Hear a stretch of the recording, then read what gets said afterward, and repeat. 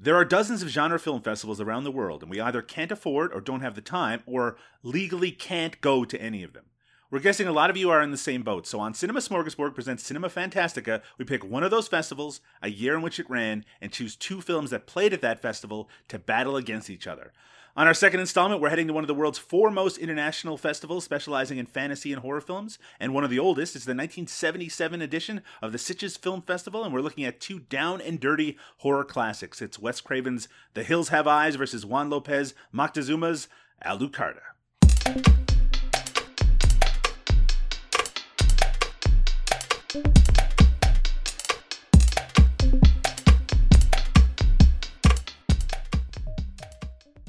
Welcome to Cinema Fantastica, a trip through time and space to the genre film festivals around the world. I'm Doug Tilley, and with me as usual is Liam O'Donnell. But today, Liam, we are enemies, as we're tasked with putting two genre film classics against one another in a battle to see who reigns supreme. How you doing today, though, Liam? How you doing?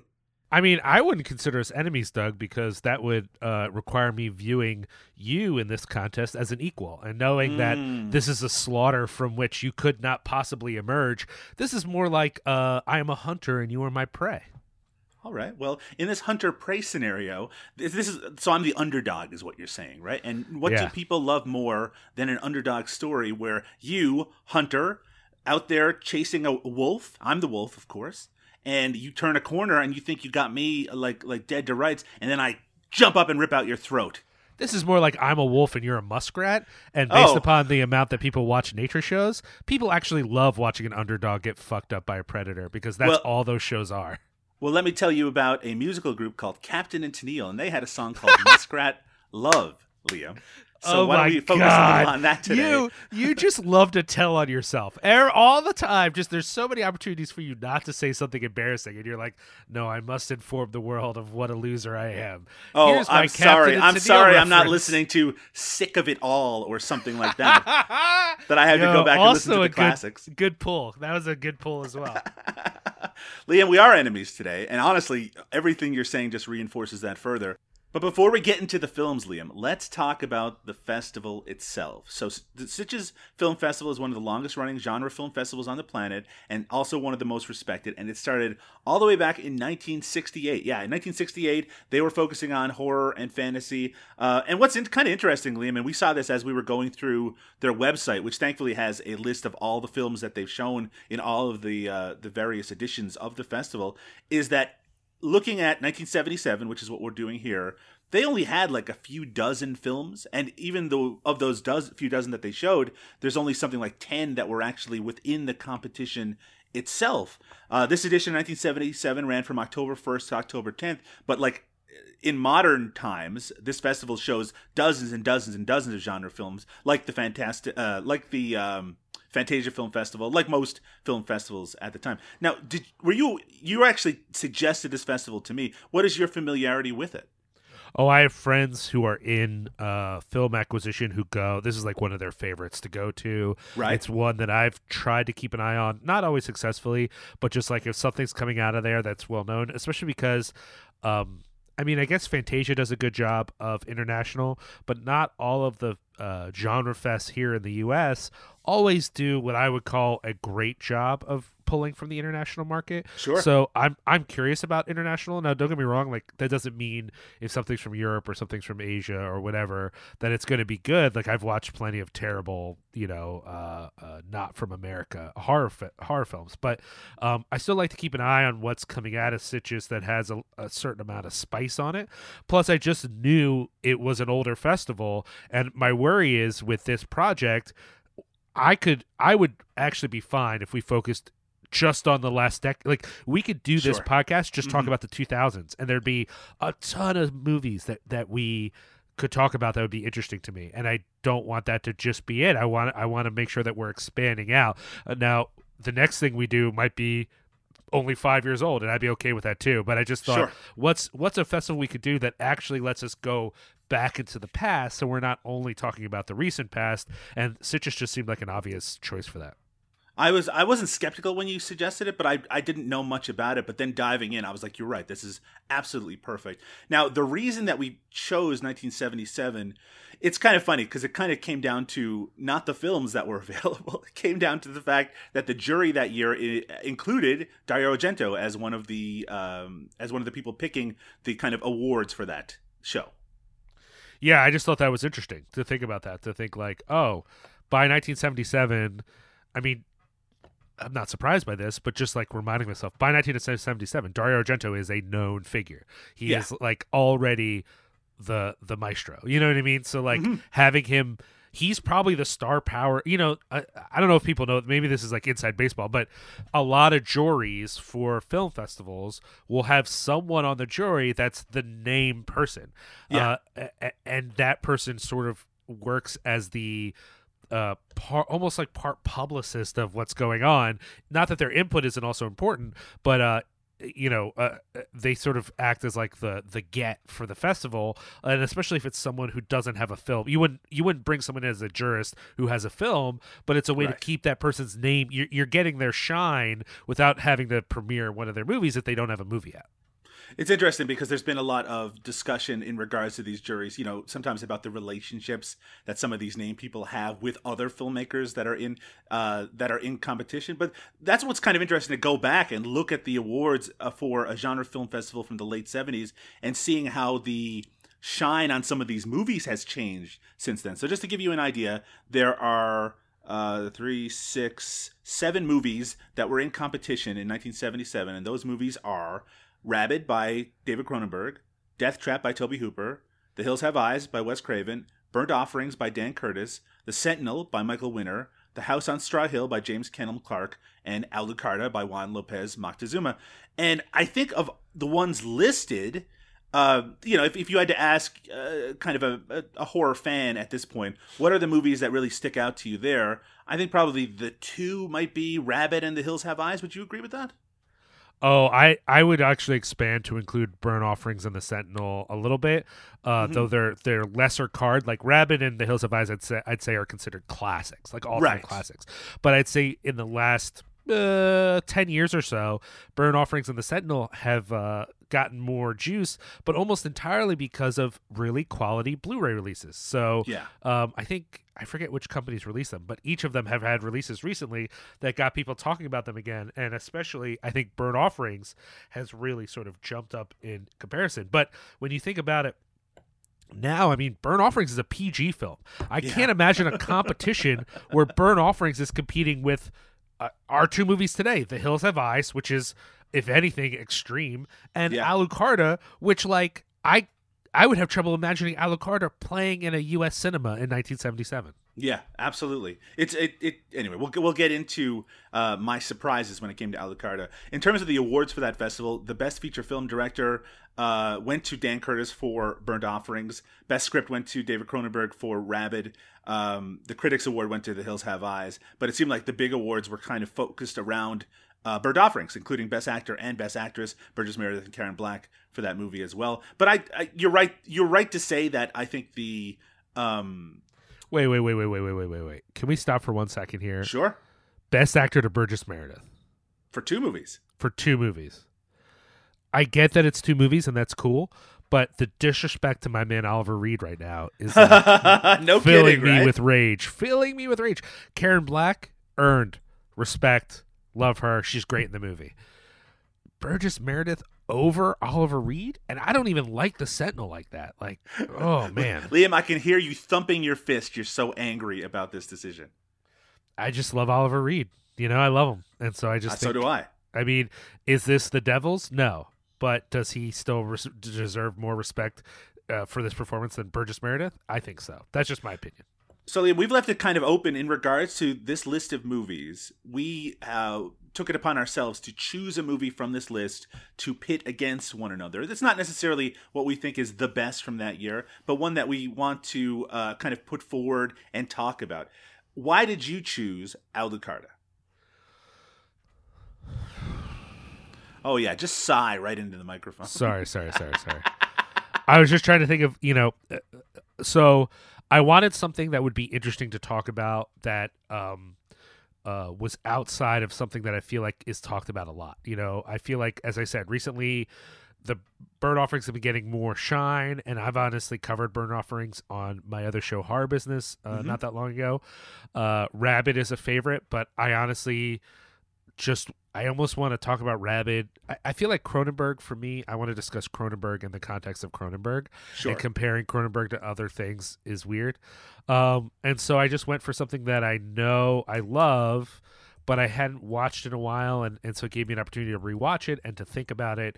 And it, to me, sticks out like a sore thumb from this list in a really interesting way. And so I thought it would be fun to cover that. It's also reflective of what you were saying, which is that this is an international festival. Though I say that knowing that the film is in English, with a lot of English performers speaking English. But I do have to say that until probably the early 2000s, I didn't hear much about Alucarda here in where I am in the West, mostly because it wasn't as available as some of these other movies. Yeah, I think if anything, it's sort of come back.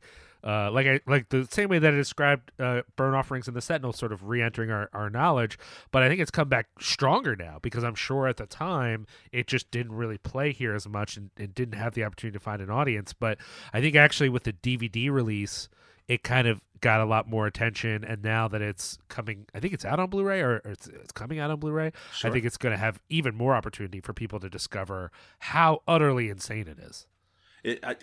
I can't argue with that word in this case. I chose The Hills Have Eyes for a couple of reasons. It is probably one of the most standard of the movies that are listed here. I actually hadn't seen The Hills Have Eyes ever until a couple of years ago. I was doing a project a couple of years back on the best horror films of the 1970s, and I actually was surprised at how kind of gritty and disturbing the movie was in a lot of ways, and really in how much it took from the Texas Chainsaw Massacre, which we'll talk about when we talk about the movie proper. And I really wanted to revisit it because I have a lot of mixed feelings about Wes Craven as a director, but I also think that he brings a point of view to his films which is really unique, that is a little bit more cerebral. But I also have always struggled with what the central metaphor is supposed to be in The Hills Have Eyes, and I thought a revisit and a discussion about it could be really interesting, even though it is obviously, compared to Alucarda, a movie that's been talked to death. But it's also clearly a superior film, right, Liam? Oh, man. Oh, man. Yeah? What are you going to do about it, huh? Well, let's get into it, buddy. Well, before we get into it, let's take our first break, Liam. When we come back, we're going to talk about The Hills Have Eyes. I'm going to pester you and demean you until you agree that it's the better of the two films being offered. What do you think about that? That's what you sound like. We'll be back in just 1 second. They fought back. Anything was a weapon. The family dog to the family car. It's working!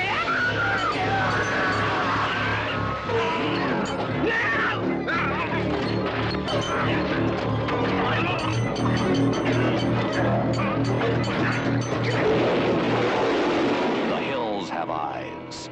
The most shocking, terrifying film you will ever see by Wes Craven, writer and director of The Last House on the Left. The Hills Have Eyes. The lucky ones died first. On the way to California, a family has the misfortune to have their car break down in an area closed to the public and inhabited by violent savages ready to attack. It's The Hills Have Eyes from the year 1977, written and directed by Wes Craven, with a unique cast, but we'll talk about it in some sort of detail in just a moment. It's really difficult, Liam, to watch The Hills Have Eyes without thinking of its clearest inspiration, which is the Texas Chainsaw Massacre. It shares the art director, set dresser Robert Burns from that film, and the grimy aesthetic that made it so memorable and terrifying just 3 years earlier. And that's a funny thing to think about, too. It seems like that gap between 1974 and 1977 is huge. It also shares like plot elements. It's got the focus on the family dynamics of the group of cannibals. There's a group of innocents that are at their mercy, and a willingness to kind of really dig into depravity in regards to what's on screen.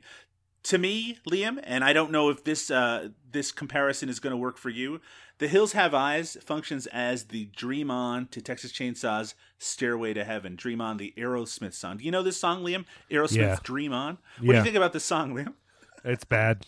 It's pretty bad, but sometimes you're in the mood for Dream On. No, when never. you're not in the mood for Stairway to Heaven. Well, So- I'm never in the mood for Stairway to Heaven either. No, so there you I go. understand that. But what I'm saying is you couldn't have Dream On without Stairway. It doesn't exist, right? And maybe you're not in the mood for one, maybe you're in the mood for the other, but there might be a time in your life where you listen to Dream On and it just hits that spot. You know what I mean? It's just hitting that spot in a way that because you've heard Stairway a million times, you just want something a little bit different. Dream On can be that thing for just that moment. So even though I think that this is in some way a derivative film, I do think that it stands on its own. But whether it's superior or not, I guess we'll leave down to our discussion, Liam. What do you think of 1977's The Hills Have Eyes?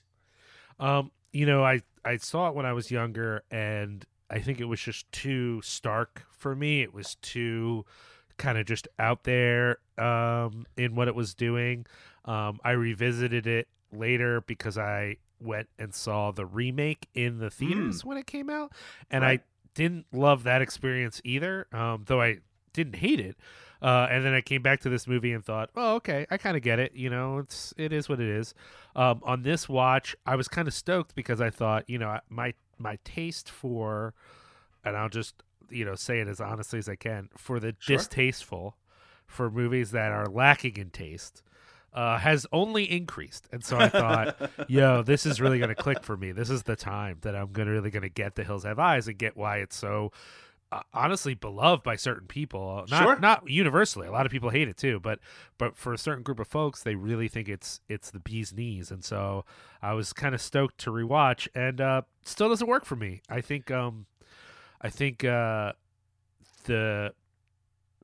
you sort of bring up the point that the central metaphor, if it's working with a metaphor, which is hard to say, is I not just to interrupt you there. I think you can only watch this through the eyes of some sort of metaphor, because there are certain moments dropped into it, like the racism of the father or the Right. family, right? That and the dynamics of the cannibals that it's supposed to represent something. No, but please continue. but I don't know if it's consistent. Like, okay, so people who know Wes Craven, or at least pay attention to films of this sort of early like new American horror period, I'm sure people are familiar with The Last House on the Left, which Sure.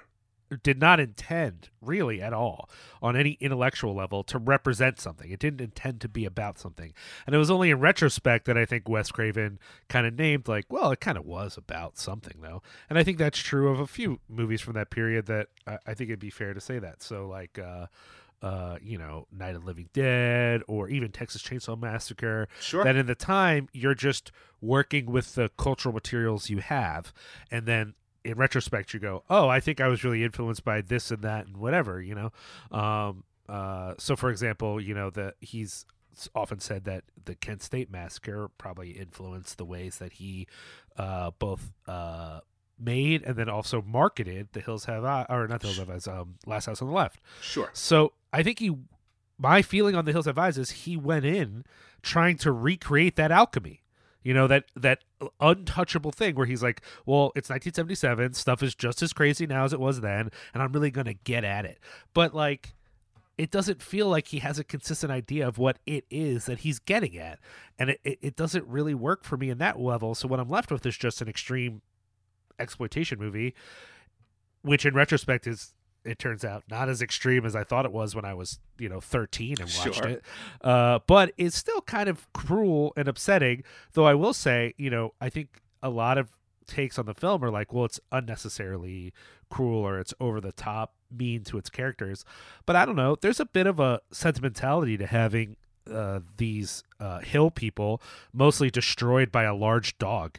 Like, that they're so, the idea is they've been living in the wilderness so long that they've never had to fight a predator before. Like, I just find that, mountain lions exist. So, the idea that like mostly this is just us getting to watch a dog mess them up with a little help from the family here and there. But, a lot of the real revenge pieces where you really get to feel like, yeah, they really got what they had coming, tend to come from the dog, is like, honestly, cool. I'm not critiquing it, but it kind of goes in the opposite direction of how people describe this movie, which is unsentimental and mean. I don't think that's true of those sequences at all. I think in quite the other way, it's some real fan service to have this dog mostly mess everybody up and come out, pretty on top. On the other hand, the film only ends with violent catharsis. The film offers no promise that this family is going to be okay in any way whatsoever. It just simply gives you the luscious bloodlust that you've been waiting for. All that being said, that all that negative comes from wanting to find out what it is that people find so compelling about the movie and click with it. That doesn't mean I wasn't entertained. I think it's got a good pace to it.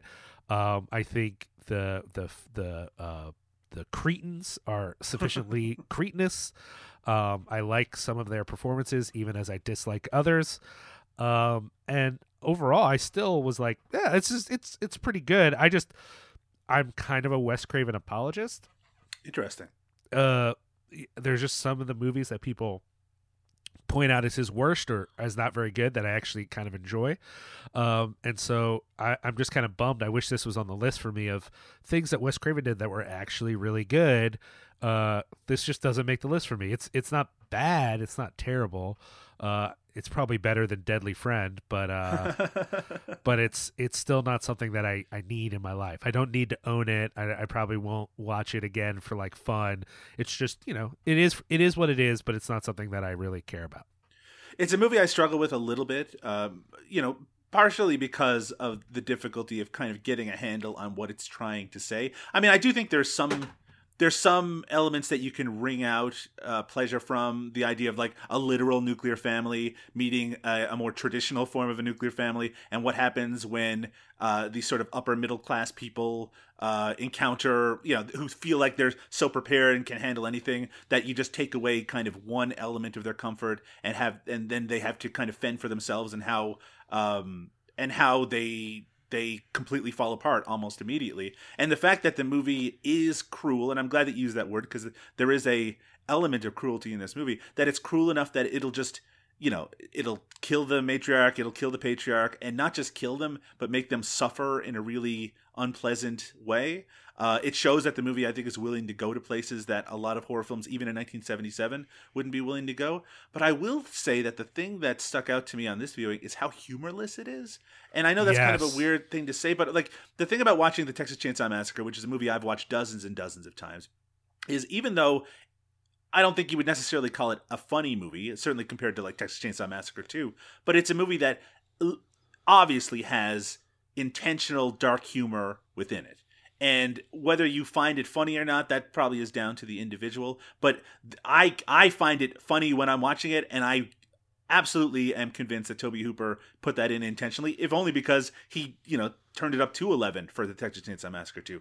Here, there's nothing. There's no relief on display at all. The only thing that you get is what you were saying, the kind of catharsis from the violence, and that's not really enough for me to want to revisit something to experience that, particularly because it almost feels kind of like it's just random at who dies and who survives in this movie. It doesn't seem like there's a lot of rhyme or reason. It's not, there isn't one of the cannibals who are shown to be particularly intelligent. There's just a father. And when it comes to the family, I mean, all of them are kind of useless to some extent or another, though I do think that that's also one of the things I like about it, is that this family, they're believably boring. They're believably kind of uninteresting, and you don't necessarily root for them. In fact, I do feel like Wes Craven has specifically put in elements like the father talking about his days as a cop and using a lot of racist language a lot around it, that you are supposed to not be so sympathetic with them. But then it becomes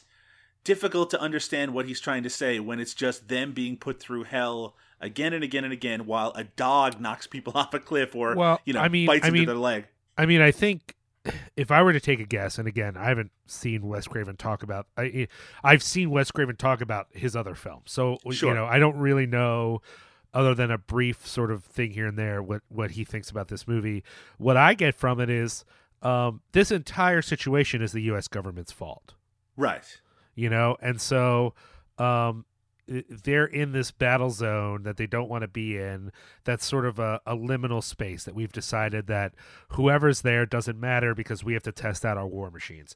That seems to be the only consistent thing. The rest of it is sort of like, just there for extremity, like the way they're dressed, that doesn't matter. Or, the idea that these Cretans are the results of our own sort of testing and nuclear, because obviously the patriarch the suggestion is deformed in some way because of the toxicity of the environment.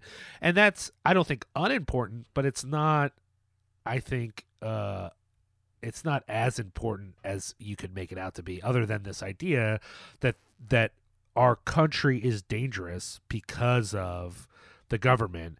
And I actually think the reference to him as a cop and being a bit racist is a oblique commentary on crime in America. Like, it's really easy to blame poor people for being dangerous if you don't take the time to ask yourself, well, if you lived in a desperate ghetto in which even finding food was hard to do, how dangerous would you be? You know what I mean? Right. And it's all undercut, whatever commentary that might entail, is entirely undercut by the extremity of the cretinousness of these hillbilly people who, are the worst case scenario. There is no sympathy for them. Even as the dog is ripping apart their bones in front of your eyes, no part of you is like, oh, Berryman, I love you. No, they're just monsters. And so the idea that whatever commentary could be there is doesn't really work. And even within the family itself, the husband, you feel bad for him and with his wife dying and him trying to save his baby, but he's not that interesting or accessible. The little they're not little kids because they're basically full on adults pretending to be. It's funny because they're kind of presented as little kids and how they act in the movie, but yeah, they're obviously people in their late teens, early 20s. Yeah. Full adults. I would serve them alcohol. Is what I'm saying. And I know you would, Liam. Well, you love for alcohol. Sure. But you know what I'm saying? They seem probably in their 20s. Their attempt to portray kids makes them utterly annoying. They're almost more annoying than the racist cop dad who's already annoying. You know what I mean? Right. There's just, honestly, Dee Wallace is the only character in the film I guess the mom is kind of sympathetic, but it's really just the mom and Dee Wallace. I'm like, oh, I like them. And then the rest of the family, I'm like, I don't know, eat them, don't eat them. It doesn't matter. Yeah, I mean, the mother is even kind of undercut by her obliviousness to everything that's going on, and there's also a part where she prays with the family, which is kind of irritating. I think that the film, and I don't want to spend too much time critiquing it simply because I'm trying to win this competition that we're in here. Sure. What I'm going to say is, I think the film, in some ways, maybe it doesn't fail on an intellectual level. Maybe it's just something I'm not grasping in regards to it. But I do think that it's successful in terms of being a thrilling, interesting, engaging horror movie that, as you said, it moves at a strong pace. It does give you those moments of catharsis. It does have a really interesting, unique premise that I think is something that in terms of creating a scenario where a family is completely cut off from the rest of the world, that they're at the mercy of this group of very violent and unpredictable people. I feel like the scenario works really well, and I think that Wes Craven at this point in his career was a capable enough director that he makes those set pieces work really well, and that it's a really kind of entertaining, if you can use that word, movie to watch. That said, it is a film that, when I weigh it in my mind against the Texas Chainsaw Massacre, which again is kind of unfair, but they're both kind of considered horror classics. I know that there are people out there who prefer this movie to the Texas Chainsaw Massacre. It's like I can't see myself revisiting this in the same way that I revisit that, which again isn't necessarily a mark of the quality of one film over the other. There's lots of movies that I really loved, that I really engage with on a really personal way, that I don't revisit because maybe they're difficult to, they're maybe frustrating or difficult in a way that I need to take a break from every once in a while. But I do think that this movie is missing that little extra something, whether it is the metaphor at its center, or whether it is characters that I am a little bit more connected to, that it means that I just don't have as much of an emotional attachment to it. Well, I think that I don't want to criticize any movie just because it doesn't thematically work for me, or Right. or even worse, philosophically work for me, because a movie could be entirely entertaining without that aspect. But I think you'd have to really convince me in a intense way that the movie isn't meant to mean something, because I think it is meant to mean Absolutely. something. Yes. I just don't think it's clear what that something is. And if you're going to make a movie that doesn't have a point but is this cruel, then you better turn that cruelty up to 11. And instead, this is just a slightly mean, kind of boring adventure movie to me. And Like a survival movie almost. yeah, it doesn't really work as a horror movie for me. There's not a lot of tension until the end. The baby stuff gets me a little bit. Sure, but, of course. But that's about it. And a lot of it just sort of is just violence for violence sake. And for me, and we've talked about this before, if we're going to watch something that is about the violence, then I want something that's either totally over the top, or I want something that's more along the lines of like a martial arts influence film, which could also be gory. We've all seen beautiful martial arts films that are unforgiving in their use of blood and guts. So I just think, all the things that this could be that would appeal to me, it isn't. But that being said, because that makes it sound like it's bad, I still don't actually think it's bad. I was entertained. I'm not totally in for it. And I think there's enough weirdness there that if something was changed for me, I think it's if the family was more interesting. And as you pointed out, that there was some humor, some humanity for me to relate to before things get crazy, then I think the film would be more compelling than what it is. Now, you did mention before, Liam, that you had seen the remake of The Hills Have Eyes. Now, I've only seen bits and pieces of the remake. Have you seen it in recent enough memory to compare the two? No. I know a lot of people like the remake more. Yes. In fact, we've had things posted on Cinepunks that were arguing for the superiority of the remake, and was mildly compelling, actually. So I might need to rewatch it now that I've watched this. And that said, Liam, I know people who make that argument for the remake of the Texas Chainsaw Massacre, and I think they're out of their fucking minds. No, those people are monsters and should be jailed. But to me, I don't know. It might be better, I guess, but the issue is by the time the remake comes out, you really have to you have to succeed on the levels that this one isn't succeeding for us now, right. Which is it has to be that much more extreme, which it kind of is, or it has to be more charming for the family where you really are pulling for them. And my memory of it is that it's neither of those things, right. But it is just like this one, pretty entertaining. I think if I return to it, my guess is that the aesthetic is not going to work for me because of the time period when it came out. Like I just it felt very much of a movie of its time, and right. I don't know that I'll love that, but I'm also willing to give it a chance because, like I said, seeing it in the theater, I remember thinking like, oh, that wasn't so bad. And I've been told that the director's cut, which I have not seen, is actually that much better because it includes a little bit more material that kind of fleshes out the family and the crazies in the hills a little bit more, which might be interesting. I don't know. I will say again, it came off maybe a little bit as a critique. I think the fan service of having dogs fucking up crazy people is actually super cool. It's actually my favorite part of the movie, especially because this movie does include a dog getting killed, and in right. a pretty explicit way. Right, totally. Oh, and so that in and of itself, I'm like, I might be willing to go back to the remake for that. But I also know people who like truly find the remake gross and horrible. So, maybe it's worth keeping that in mind as I go in too, that I might find it actually more upsetting than I did when I saw it. This movie also has a notorious sequel, which friend of the show, Josh Alvarez, apparently has told you, Liam, is a superior movie. Yeah, he said he watched them back to back and he thought 2 was better. And I've never even seen 2. I've never seen a moment of it, so I have no idea. Here on Cinema Fantastica, we appreciate off-the-wall opinions, but that might be a little bridge too far in regards to it. I think it's worth watching. Because especially if you have an understanding of how it came together, and it is a very strange movie in a lot of ways. But boy, unless you're in Unless you're watching it for very different reasons than I watch movies, I can't necessarily understand how someone could think it's a superior movie. But guess what, folks? You can let us know if you agree about anything that we're saying right now. You can go to the Cinema Smorgasbord site at cinemasmorgasbord.com, and you can email us, you can message us through Twitter or Facebook, and let us know what you're thinking about what we're thinking at the moment. Good discussion. All this criticism might get our mentions destroyed, but I'm okay with that because, Hey, you know.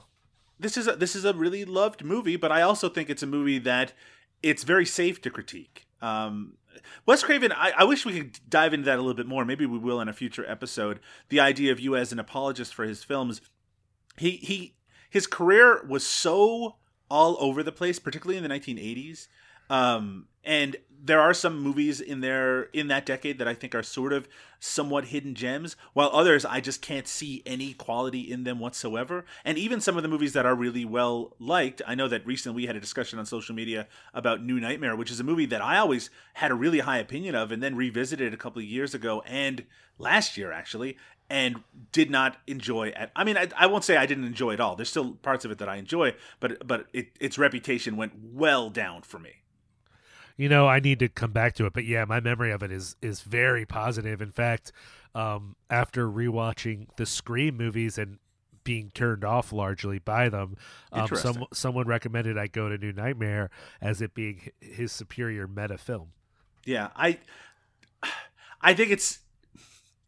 think at the time it felt like this very breath of fresh air, and there is obviously that consistency in regards to the meta commentary from that into Scream, but I don't know if it's the superior movie. I actually think that I've swung back into thinking that Scream is a better movie by a significant amount, even if some of that Kevin Williamson dialogue hasn't necessarily aged so well. But this isn't a podcast talking about Scream, and it's not talking about A Nightmare on Elm Street, two superior movies.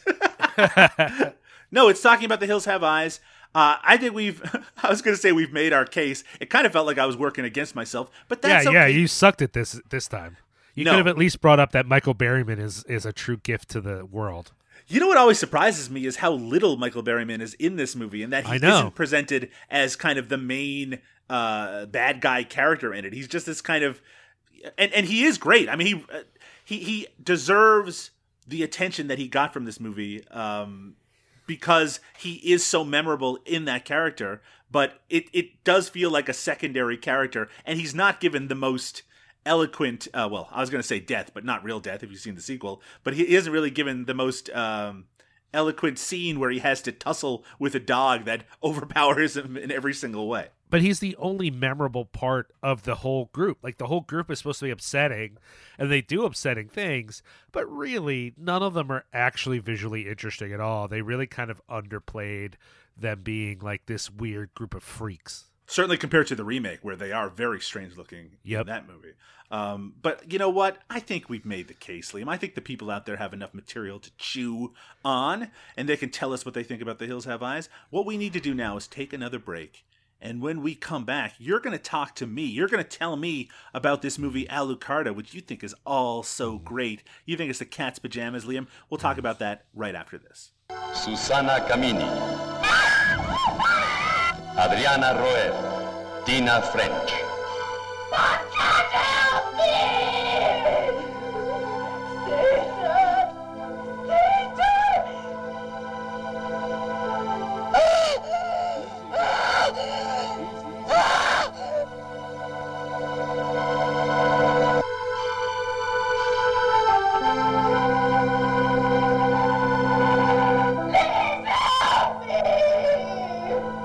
Alucarda, dirigida por Juan López Moctezuma.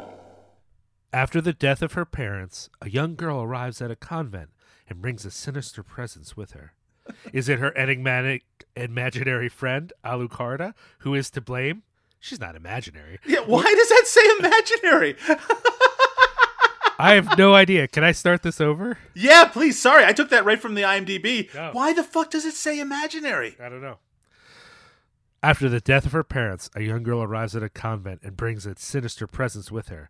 Is it her enigmatic and definitely not imaginary, no matter what IMDb tells you, friend, Alucarda who is to blame, or is there a satanic force at work? Wait, Or- isn't Alucarda the one who... Okay, anyway, we'll talk about it. I think you should leave all this in because this is 1977's Alucarda, a film apparently so confusing that whoever wrote this up on IMDb couldn't figure out if Alucarda was a real person or not. She is. It is directed by Juan Lopez Moctezuma, who you may know from Guillermo del Toro's list of favorite Mexican directors. He was up there. It's based on the novel. You don't have the name here, but I think it's Camilla, right? By Sheridan. Was it my job to put the name there, Liam? I think you can handle your own notes. Oh my God. This was cut and pasted from IMDb, which doesn't say what the novel is for some weird reason. And then the story was worked on by, it looks like a lot of different people. Yeah. Alexis Arroyo, Juan Lopez Moctezuma, who's the director, Yolanda Lopez Moctezuma, which might be his sister or his wife. I don't know. And starring Claudio Brook as Dr. Ojek and the Humpback Gypsy, David Silva as Father Lazaro, Tina Romero as Alucarda and as Alucarda's mother earlier in the film, which we'll get to that, and Susanna Camini as Justine. It looks like also notably Martin LaSalle and Manuel Donde are in this, but only in very small roles. So Doug, Alucarda is a film that's only recently gotten attention, and it really strikes me as kind of a sort of insane nightmare kind of film. The film that is not particularly interested in narrative fluidity as much as it is in utterly upsetting things that will make you want to maybe turn it off, possibly. But it also has some aspects that make me think of political themes like rebellion, resistance, facing oppressive regimes, whether those regimes are religious or political. As sort of a Protestant, lily white Canadian who doesn't believe in anything and is confused by the hardy beliefs held by other people, especially brown people, were you able to relate to this film at all? Yes, though, and I don't disagree with anything you just said. There is that kind of meeting between faith and science at the core of this movie that goes in some interesting directions, especially when it comes down on the side of faith pretty handily in the last half hour, 20 minutes or so. Though I don't think you can take that necessarily too seriously in regards to how intellectual that argument is supposed to be presented, because at its core this is a movie that is based around thrills and having something exciting happen every 10 or 15 minutes or so. The structure of this movie is familiar, even if a lot of the content is really dreamlike, even if it can be a little difficult to get a handle on the plot as it's unfolding in front of you. That said, it's not so confusing that anyone should think Alucarda was an imaginary person within the movie itself. Boy, I got to pick that person's brain and find out what they were thinking when watching that. If you're listening to this and you haven't seen the movie, let's be clear. The movie actually opens with Alucarda's birth as something that is important and as a sign of upsetting things to come. And then it switches to the character of Justine, whose parents die and she's dropped off at the convent. But you already know that Alucarda was born in the very creepy monastery covered in blood sheets that we see later in the movie. And so you already know that there is something supernatural and possibly upsetting about Alucarda. But certainly not that she's imaginary. One of the big signs of an imaginary friend is that other people don't interact with them. But lots of characters interact with Alucarda because she's a real girl in the world. It's also notable, and this is a spoiler, and I apologize, but it's kind of important to talk about, that Justine dies in this movie, and then Alucarda continues on as a character. I just can't see that work. You could make a strong argument that Justine exists in the movie so for two reasons. One, so that there is a bit of an innocent along with Alucarda as she takes this journey into the occult, and two, for all the lesbian undertones, since the film is almost entirely about lesbianism. Just after it's about religion and Satan, it's about lesbianism. Yeah, absolutely. And whether that's in there because of a point that it's trying to make, or whether it's in there because it's a very marketable thing, especially when you think of nunsploitation, which this movie sort of fits into. It doesn't fit into as cleanly as a lot of the movies of the 1970s that probably had a less had maybe less interesting motives regarding the type of story that they were talking about. Yeah. This is obviously a movie that has something to say. In fact, a lot of different things to say, as you already hinted at. But it kind of coats that in a really interesting shell. And of course, the movie that you can't help but think about when you're watching this is Ken Russell's The Devils, which is a movie that it kind of echoes visually in a lot of ways, and certainly in terms of some of the content as well. But mostly I think about it because of its willingness to go to extremes in regards to what it's presenting. And that goes to the surreality of what's being presented on screen, but also in regards to the histrionic performances that are being presented. Because this movie, whatever you think of it, this is a movie that is not like other movies. Like I said, The Devils comes to mind, but this is a movie that goes to places that even though I had seen it before, it's been probably 15, 20 years since I've seen it, I was shocked at like the kind of Satanist ceremonies that are being shown here. This is a movie that's willing to go to extremes in order to tell the story that it's trying to tell, which maybe is only possible because it doesn't have sort of that kind of mainstream sheen that a movie like The Hills Have Eyes has. And I know it's kind of strange to even talk about that movie as being mainstream, but I mean, it is. That was a widely released movie in 1977. This is a movie that you can see a lot of people kind of stumbling onto and discovering and being blown away with just how far it's willing to go. Yeah, I mean, we should name, too, that there's a bit of a connection to The Devils in that there's a suggestion that what these girls are dealing with is mental illness, and that the church is completely incapable of dealing with that mental illness. But it's a loaded scene in The Devils. What you get is really a story about the Catholic Church that is uninterested in the veracity of their claims. Like the Catholic Church could be right, and the Catholic Church portrayed in The Devils would still be an immoral political organization crushing people's lives for its own power. The Devils is a film much more interested in the satirical side of that. Right. This is a film in which you are very much convinced by all the arguments that the doctor is making, only you know that it's not true because you've literally seen Baphomet show up and bless these two little girls. Exactly. So it doesn't matter all the arguments he's making. And in fact, that is sort of one of the interesting things about the film that we'll get into in a sec. Before that, though, we've already mentioned Justine. We've mentioned Alucarda.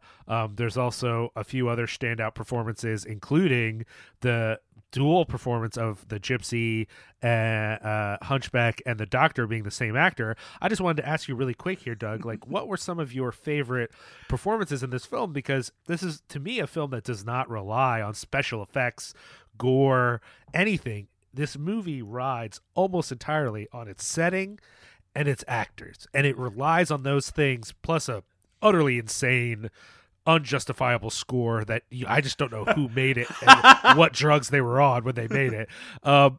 It relies on those things to be compelling and succeeds. So I really wanted to know from you, like, what were the performances that really sort of worked for you in this film? It's interesting because this is a dubbed movie. Even though all the actors are speaking English, at least it appears that they're all speaking English, this is a movie that is dubbed, and probably the performances in another film of this ilk would suffer because of that. But I actually think it actually adds to some of the atmosphere and some of the dreamlike quality that this movie has. And the performances, I think, are really strong.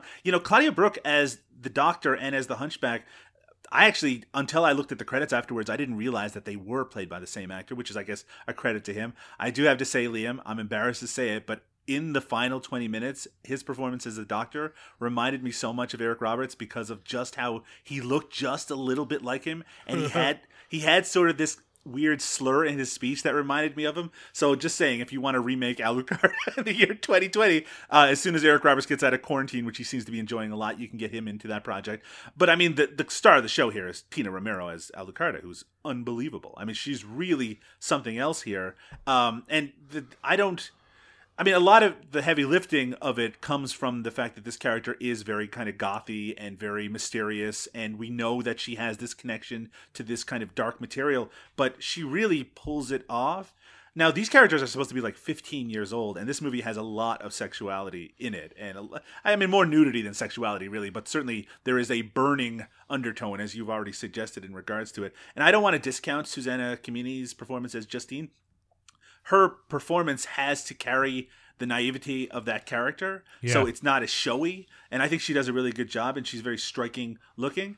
But I also think that the priest, Father Lazaro, I think that character is really interesting, especially because of the turn. Because I think you're supposed to think of him as, if not ignorant to, I mean, maybe it's just what I'm bringing with me to this movie, but that, you know, a lot of his beliefs are based in superstition. This movie takes place, I think, in the mid to late 1800s, and like he's kind of a throwback, and there's scenes of self-flagellation, and it's supposed to seem sort of at odds with kind of the modern thinking of the Doctor, but at some point that thing gets switched around, and the Father is the person who has more of a handle on the situation because he has this belief in these kind of bigger than life supernatural elements and has ways of dealing with them. So it's an interesting character, and there is an intensity to all of the performances here that it really is pitched up so high that it makes it really difficult to take your eyes off of it. These are characters that are willing to, you know, start screaming in ecstasy and in confusion and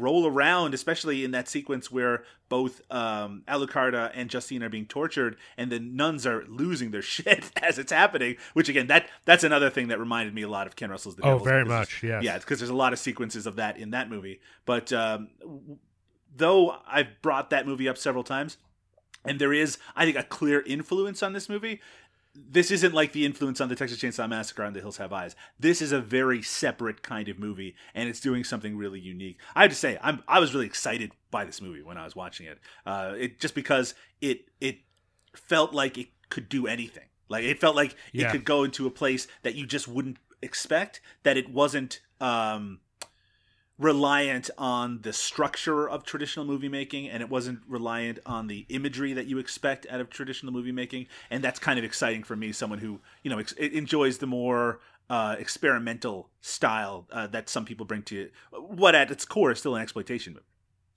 Yeah, I agree.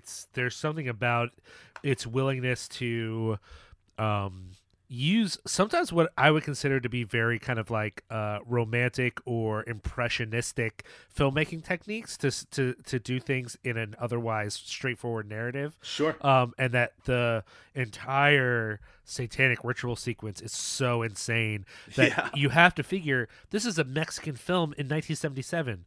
If it played in Mexico, some people left that movie just fucked up. There's just no way that they watched that and were like, oh, this is fine and not upsetting at all. Like they were probably thinking like, I'm probably possessed by the devil right now.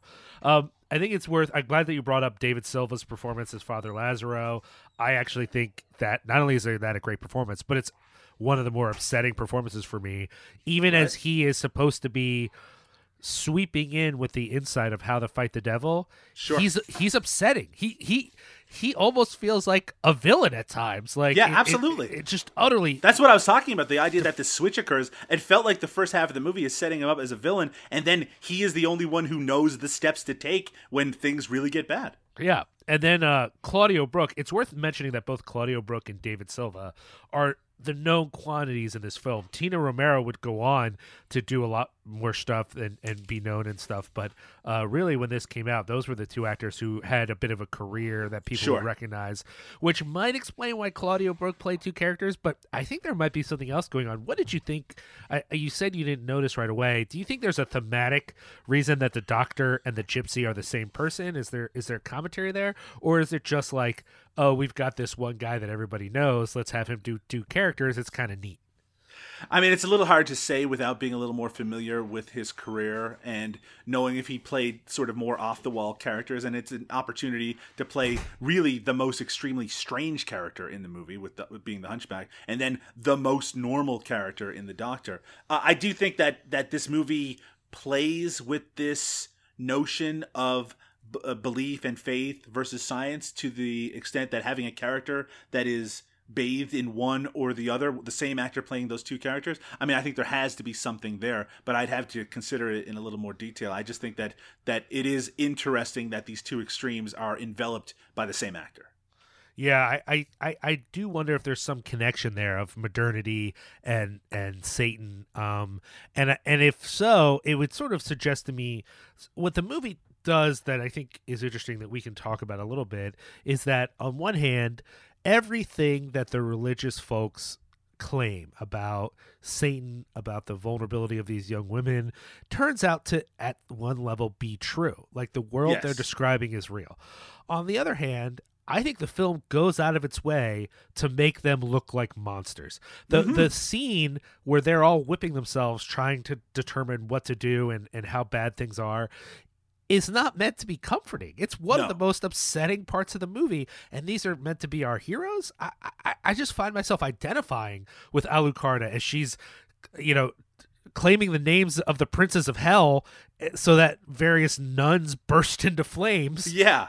That's actually one of the most celebratory moments of the film for me. And that's weird in a movie, usually a movie that is this critical. Like the whole point of the devils being critical is not to affirm their superstition, but quite literally to show how crazy they're being. Exactly. And this film does the exact opposite, but maybe affirms in a more direct way some of the same feelings about the Catholic Church. And I just, what is that about? What do we think about that clash that the movie sets up, whether that's between myth and reason or between modernity and tradition or between the church and women, whatever that is? How did you feel about, sort of the dramatic tension of this film, and how does the ending for you play into that? Does that underwrite this clash or does it go against it? What's your feeling about since we talked a lot about the themes of The Hills Have Eyes, what was your feeling on the themes of this movie? Yeah, I do think that there's a little more to them. Maybe it's just a little more visible to me. It's hard to... It certainly was very surprising to me when that switch takes place in the movie. Not that I thought at the end it was going to all end up just being mental illness or something like that, or that they were even going to make it so you weren't sure what to believe necessarily. I mean, it's the supernatural elements that in the movie had been developed to that point that you weren't going to necessarily believe that it could all be explained away by science. But it does feel like there's a point in the movie where it pivots a little in regards to what we're supposed to think as the audience are the people in charge of what's going on. And but you're right, there's also, and you mentioned the flagellation scene, but there's also the scene where Justine gets tortured to death, which is a horrific scene. And she's being poked and there's basically bloodletting occurring, and she's being prodded and all the blood is coming out, and she basically bleeds to death in front of these writhing nuns. And I mean, there's no way you can watch that and think, oh, these are people who are meant to be presented sympathetically. If anything, Alucarda and Justine's relationship, even though it's tied very directly to Satanism and Satan and kind of the darkness enveloped in that, you're still drawn to them, and they are still the main characters. And you're not supposed to necessarily dislike them. I would suggest that sequence where they're in class and they just start to monotonely say the name of demons and quote from the Bible and kind of freak out everyone in the room, even though it seems like they were not entirely within their own control, that you're supposed to be in some way being like, that's pretty cool that they're making the Mother Superior, or the teacher in that case, be like really upset by this. I do think that you're supposed to be on some level rooting for Alucarda and Justine and their relationship, which I think ties into the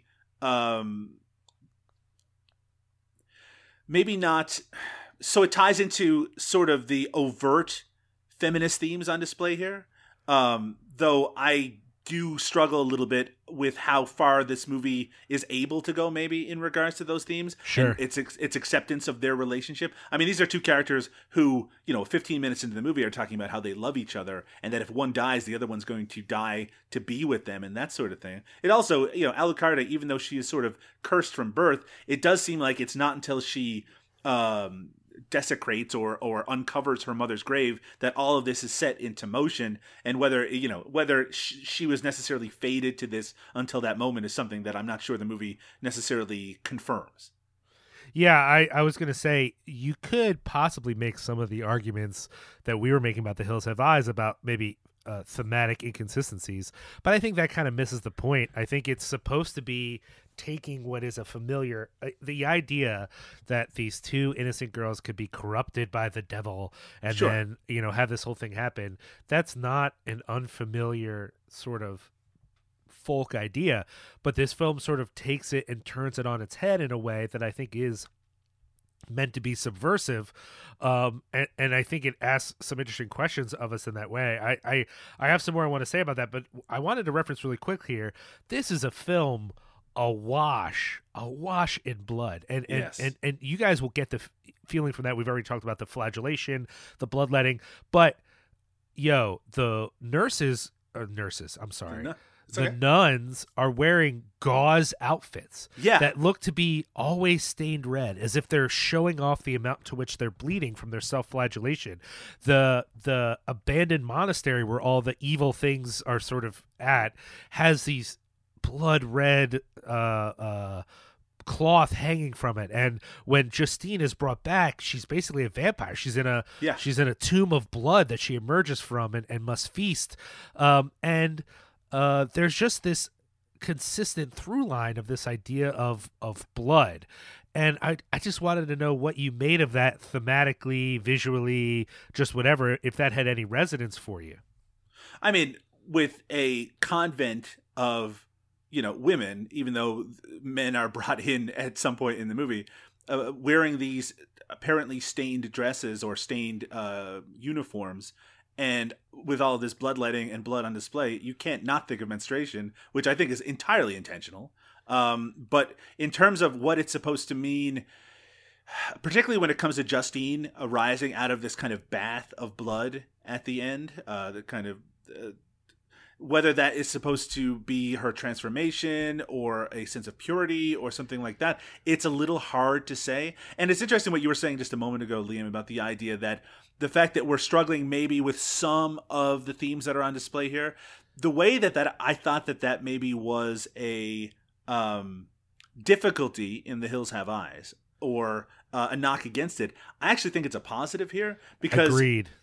Here I think it's because there's so much on display, and because there's so much that you can struggle with, that different people can take a lot of different things away from it. And I'm not saying that there aren't various interpretations of The Hills Have Eyes, but to me, that film relies on those interpretations. This one is like, this is just something very interesting to chew on and to take away from. You can watch this movie, not even notice that everyone looks like they're stained in blood, not even, really struggle with this science versus religion aspect at its core, and still enjoy it as a really exciting and interesting and unique exploitation movie. But there absolutely is more on display here. And the blood, I mean, whether it ties into the sexuality on display, because again, these are very young women, 15, again, even with all the nudity in this movie, is what they're supposed to be. Obviously the actresses are much older.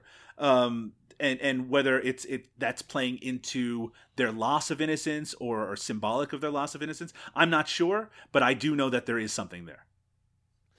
Yeah, I mean, I really want to remind folks, this is an example, people, this doing your own podcast, but I certainly know this doing horror business, that there is a real pushback a lot of times from people when it comes to thinking about politics in relationship to horror. Mm-hmm. But, this is a Mexican film. Yes. In 1977, when there is intense political unrest, there's questions about the influence of the church. It's within a context, and I don't think the context is a limit on the film, which is like how we think of politics and art, that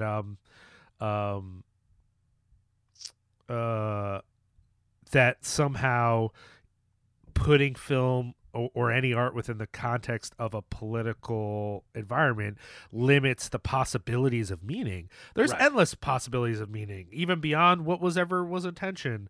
And there's also, we have to accept that because this is a Mexican film of that time period, that there are going to be nuances that we cannot grasp as as people in the year 2020 who are so distanced from that. And I think that's okay too. I think it's important that you can explore that and start to maybe research that and get a better sense. But the fact that we don't fully grasp that, I think that's okay as an audience member, in a way that there are certain political films that are very much of their time, that if you don't have a full understanding of those political instances, that you can't really grasp the film properly. I think in this case, for me, I walked away really feeling like this was, and this is a common idea in the 70s, that the extremities of good and evil are defined by religion itself. So Right. with the exit of religion, we no longer have to deal with this sort of extreme battle. It feels like Justine and Alucard are caught between two actual real power forces that don't care about them. The devil Yes. doesn't care about them. The church doesn't care about them. The church succeeds in murdering Justine, and that's good. It's good that they did this thing to her, Right. because it's one less soul for the devil, which of course they lose anyway, because Justine comes back to life and ends up murdering one of the few people who cares about her. That's you right. know? Maybe the sole thoroughly sympathetic character in the movie. Yeah, and similarly at the end, when Alucarda has fully given herself to the devil and is exacting this intense revenge on the church, it's the sight of that dead sister that really sort of breaks her hold a little bit and breaks her power more than what Father Lazaro is doing, though that has some effect. There's definitely power in the church.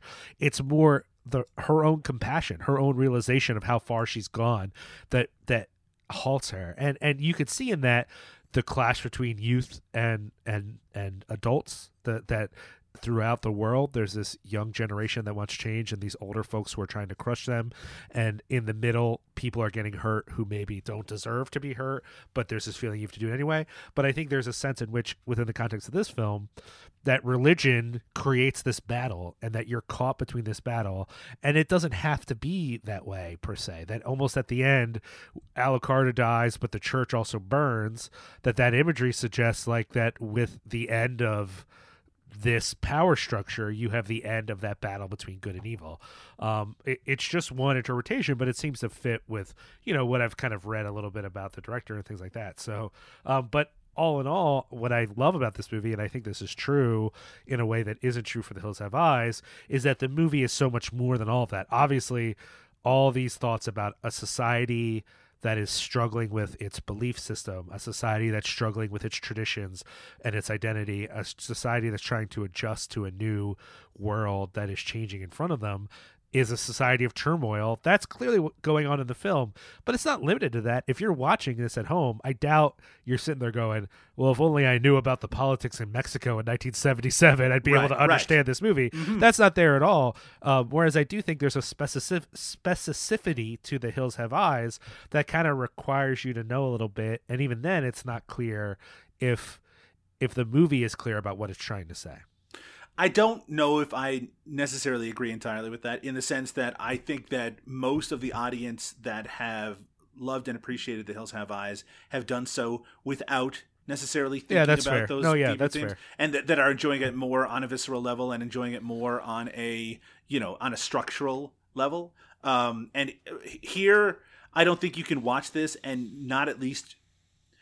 I don't think you are forced to tangle with some of the themes that you were just talking about, but I don't think you could ignore that they're on display in some way. I do wonder a little bit whether the fact that this movie comes down, it doesn't come down. I'm not going to say like it's not coming down on the side of religion or anything along those lines, but I do wonder if this movie would be impossible to release in 1977 in Mexico if at the end the religion was made to look foolish and completely ineffective or something along those lines, as opposed to just maybe misguided in the way that it's sometimes shown in this movie. I do also think that there's something to the fact that Alucarda isn't really defeated in a traditional way in this movie, that she kind of capitulates and just sort of fades away as the building is burning around her. I think there's more to investigate in regards to that as well.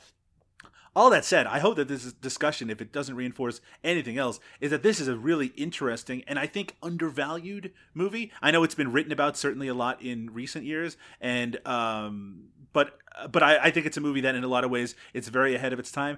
And while I don't have any difficulty with nunsploitation as an exploitation genre, I think the there are a lot of really inferior movies that are categorized like that, and if you think of this within that category, it might make you think less of it than the movie that you actually get, which I think is trying to do a lot more than some of the exploitation movies often lumped in under that name.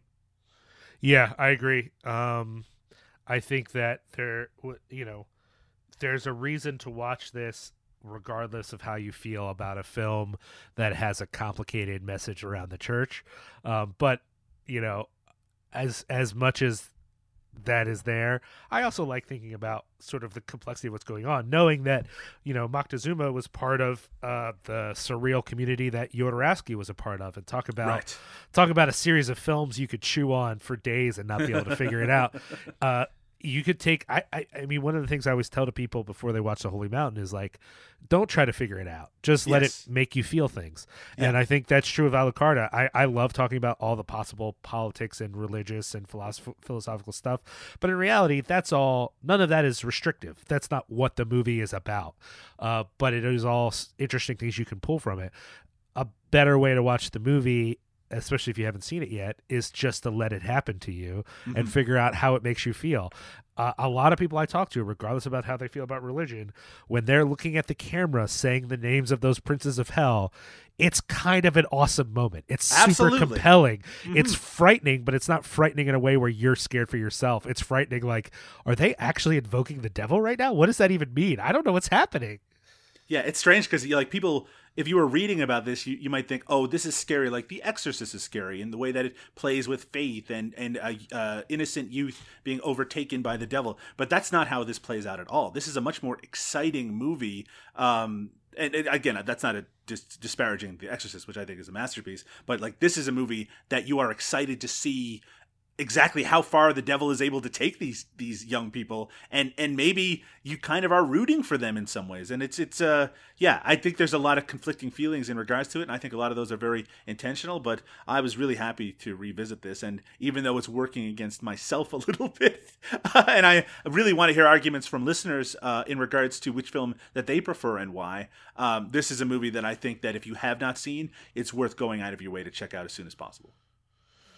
Well, I mean, obviously any movie I chose would have to be better than whatever movie you chose. But, and I sort of played unfair here because I could have chosen Burnt Offerings, another movie that I very much love, but it's just the idea of putting Burnt Offerings up against The Hills Have Eyes just felt unfair in a lot of ways.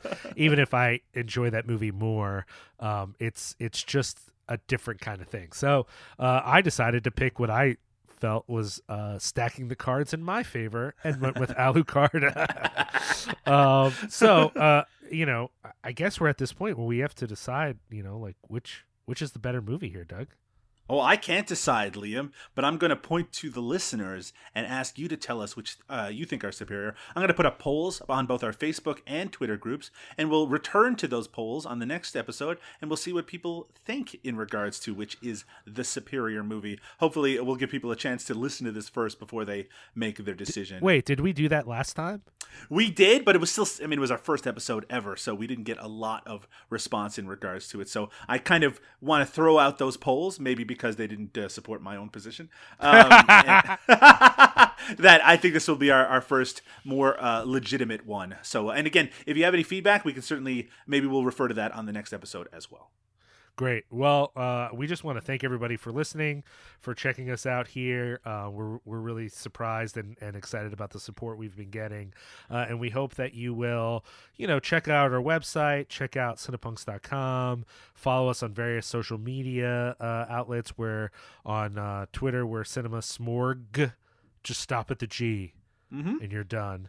The website, cinesmorgasbord.com. Cinepunks is cinepunx.com. And the page on Facebook is just Cinema Smorgasbord? Yeah, if you do a search for Cinema Smorgasbord on Facebook, it'll find you. You'll find it right away, and we'll add you in there. And yeah, become part of the conversation. Give us feedback. Suggest other shows that we could add to Cinema Smorgasbord. We're always open to that sort of idea. There will be new ones coming in the future. And tell us what you enjoy and what we can work on. Yeah. If people want to follow you on Twitter, Doug, where should they go? You can go over to Doug_Tilley. That's Tilley. And you can follow Liam on there as well. It's Liam Rules with the Z at the end of it. It's very cool, very modern, RULZ. Do that, and you can give us feedback on there as well. And if you get the opportunity, you can leave us a review on iTunes. We really appreciate it. It helps the show. Just a little thing that you can do for free. What else do you got to do? You're locked in your home right now. The world's going to shit. You might as well give us a review on iTunes. Y'all, stay safe.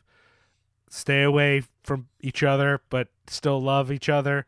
And, tell someone about the show. We appreciate you, and we hope that y'all join us back here for the next episode. Good night.